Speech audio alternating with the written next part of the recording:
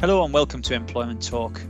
We're here to discuss the HR issues affecting you and keep you up to date with the latest employment law matters in our latest podcast. I'm Glenn Hayes, National Head of Employment. And I'm Jo Mosley, and I'm a support lawyer here. So, Jo, what are we going to talk about today? Well, I thought I would talk about tattoos today.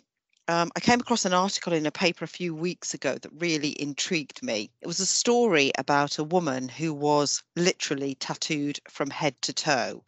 And she said that she couldn't get a job, and she'd applied, I think, as a toilet cleaner, and that she'd been rejected because of the way she looked. She's an extreme example. And if you go to our Passel page, you'll be able to see a picture of her.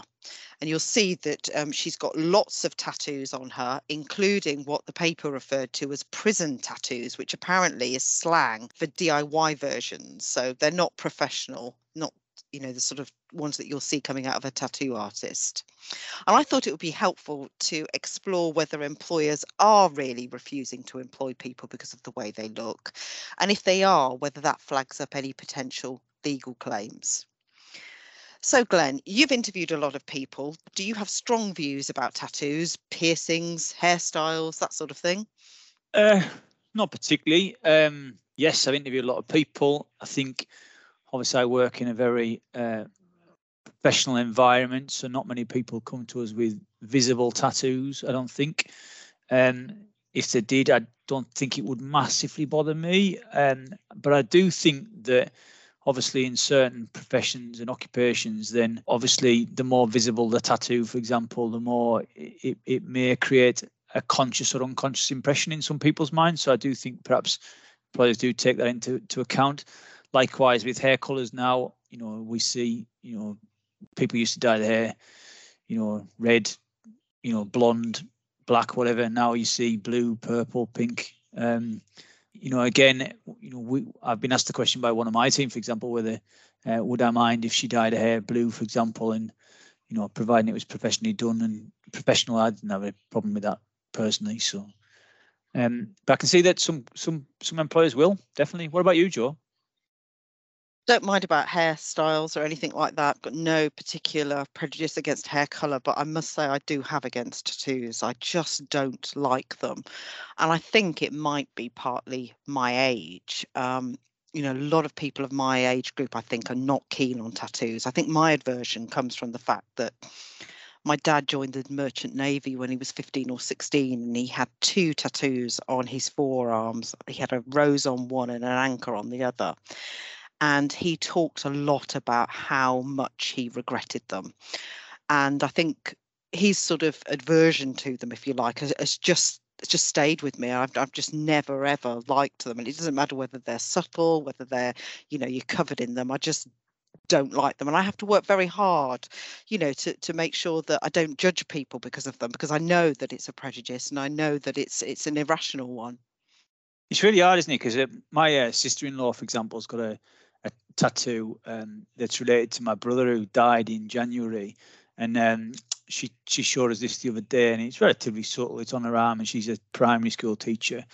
And she showed me, and I said, oh, it's nice, it was all professionally done and all of that stuff. But bearing in mind it was about my brother, my mum absolutely hates it, and she's the same as you. She's just got an aversion to tattoos. I don't have a particular opinion either way on them, to be fair, as long as they're not in your face. But I do think they can create an impression with people. I was once on a train in San Francisco, and I was lost. And we had a map out, and there was a guy who had FU written across the top of his face as part of a tattoo. And I thought, well, I'm not really asking that guy for directions. But in fairness, I had my map out, and he came over and helped me, and he was like the nicest bloke on the planet. So I don't think you should judge a book by its cover, so to speak. It's difficult though sometimes, isn't it? Oh yeah. So my view is, Jo, that attitudes have changed a lot over the last decade or so. I think it's common to see people expressing individuality through their clothes and body art. But has there been any research into people's attitudes towards tattoos? There has, and you're right, attitudes are definitely changing. So the police force relaxed its rules about visible tattoos a few years ago. And I don't know whether you saw it reported, but Virgin Atlantic, they announced that their cabin crew wouldn't have to cover up their tattoos anymore. Yeah, I did see that. Yeah, and that's part of their sort of recruitment and retention piece, I think, just being more embracing. But in terms of surveys, YouGov did a survey earlier this year, and that revealed that people in the age group of 55 upwards, and I'm not quite there yet, but I'm getting close, are much less tolerant of tattoos than younger people, no doubt about it. But generally, what they found was that most people don't view tattoos as being unprofessional unless they're on the face or the neck. And they then went on to ask people about their views in the context of specific jobs. And they found that fewer people supported teachers, interestingly enough, having tattoos than other professional jobs, including what they referred to as high-end customer-facing service roles. I'm not entirely sure what that means. But what they also found is that people were much more tolerant of tattoos on people working, again, what they called in low-end customer-facing roles. So they were talking about people like waiting staff, retail workers, that sort of thing.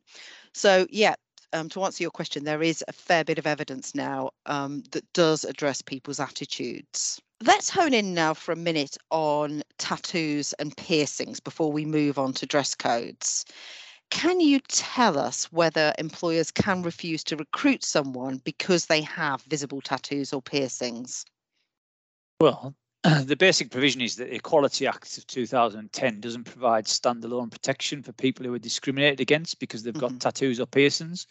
So if you as an employer just refuse to take somebody on that basis, there isn't a right for somebody to then sue that prospective employer for not considering them or giving them the job. So it generally means that employers can refuse to hire somebody because of their body art. There are a few exceptions to that, though, so you do have to be a little bit careful. So if a tattoo is part of a religious belief, for example, then the employee may be protected from less favourable treatment on the grounds of that religion or belief. Yeah. And obviously tattoos can play an important role in some religions. So I'm thinking Buddhism and Hinduism in particular. So it's not a blanket allowance to do what employers want, but you can generally refuse to take people on that basis. Thanks, Glenn. What about existing employees, though? Let's say England win the World Cup. What could employers do if an employee rocks up to work with a Union Jack tattooed on their forehead, which they've done in a fit of euphoria after the game? Wow, that's quite a statement, isn't it? So if England win the World Cup and I get 66 and 2022 tattooed on my face. As long as you don't get 666 tattooed on it. Well, look, I think the position's a bit more complicated for existing employees because if they work for the same employer for 2 years or more, then they're into the thresholds of where they're able to bring an unfair dismissal claim.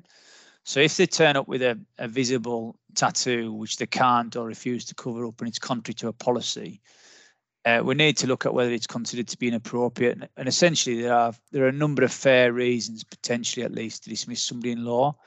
And the two that are most likely to be relevant here are misconduct or some other substantial reason.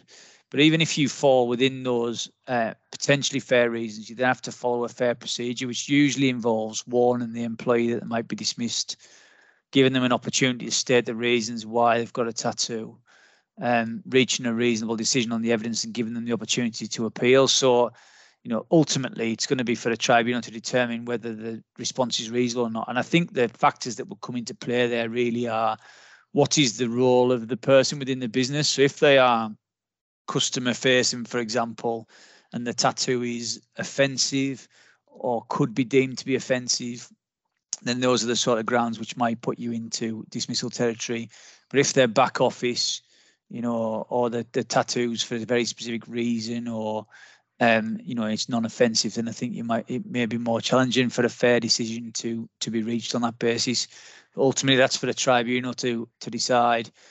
What I would say is that previous cases have suggested that tribunals might take a tough stance on what's reasonable in that context, and they're alive to sort of prejudice and excessive fussiness on the part of employers. So I think employers would need to tread relatively carefully. Yeah, that makes sense. Have you been asked to advise on any of these sorts of issues?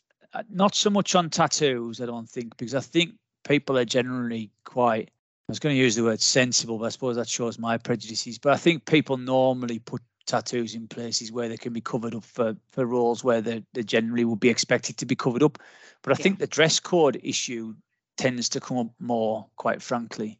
So where people, ask us to advise on whether or not they can dismiss people for wearing certain types of clothes, what are the policies to put in place in relation to people who breach those. And I think that's particularly more prevalent now. We're in a more relaxed workplace environment. We're not all, for example, if you wind the clock back 20 years when I started practicing, we all had to wear a shirt, tie, suit, etc. Now that's not the case, particularly in the summer, and people's versions of what is acceptable and what isn't are certainly open to interpretation. Yeah, absolutely. So what sort of things would you say employers have to consider from a legal perspective if they're going to impose specific rules on what people can wear to work and whether they need to cover up tattoos and that sort of thing? Yeah, look, there's a human rights angle to it. So there's the right freedom to expression. So obviously the employers will need to be wary of claims under the Equality Act. So I've talked about sort of religion and belief already, but there's, philosophical beliefs. So we've had cases as to whether, the Jedi Knight is a philosophical belief, for example, those types of things. So people expressing themselves in those ways. You might see party political T-shirts, for example. You might see T-shirts with people campaigning on them, for example. So there are things that need to be balanced up. Equally, there's a big issue about what's acceptable to wear for a man as compared to a woman. So, for example, if you impose strict dress regulations on people, they would need to be fair to both sexes. And I've seen cases certainly come through the tribunal system where, for example, women have been encouraged to wear dresses of a certain length, for example, or and how people get into trouble in that respect. Clearly, religion forms a big part of it. So, certain modes of dress, symbols that manifest the beliefs. So there's a famous case called Iwuda that involved a woman wearing a Christian cross, for example, and BA, in that case, had to balance her right to express that religious symbol and visible cross as opposed to BA's strict dress code at the time. But they usually brought as indirect discrimination claims, and that's important because with the exception of age discrimination, which you can potentially justify, you can't justify other forms of discrimination. Whereas in indirect discrimination claims where you apply the same rule to, for example, to a woman as you would to a man in an indirect sex discrimination claim, and it is capable of potentially being justified by the employer in those circumstances. Yeah, I think that's right. I mean, from what I can gather, tribunals will look at dress codes as a whole, so they're not going to go through a policy garment by garment. They'll look at it as a whole and whether or not there are equally restrictive requirements for example, men and women. And they'll also look at it by reference to the common standards that apply at the time as to what's conventional. So some of the older cases that I looked at in preparation for this podcast were talking about there was no sex discrimination, for example, where a woman was prevented from wearing trousers because men also had restrictions on what they can wear. I think those sorts of cases were likely to be decided a different way if they were litigated today. To finish up then, Glenn, can I ask you whether you think dress policies are helpful, even where staff don't interact with the public, for example? Yeah, well, look, I think that they are, providing that they are sensible. Okay, and they reflect modern day ways of working. So, I think codes and policies that place an obligation on an individual to think sensibly about what he or she wears at work, I think are a good idea. Being overly prescriptive about things and imposing unconscious bias or beliefs on your workforce probably isn't. So I think it's important to place a personal responsibility onto the individuals and give them some guidelines to help them in that respect.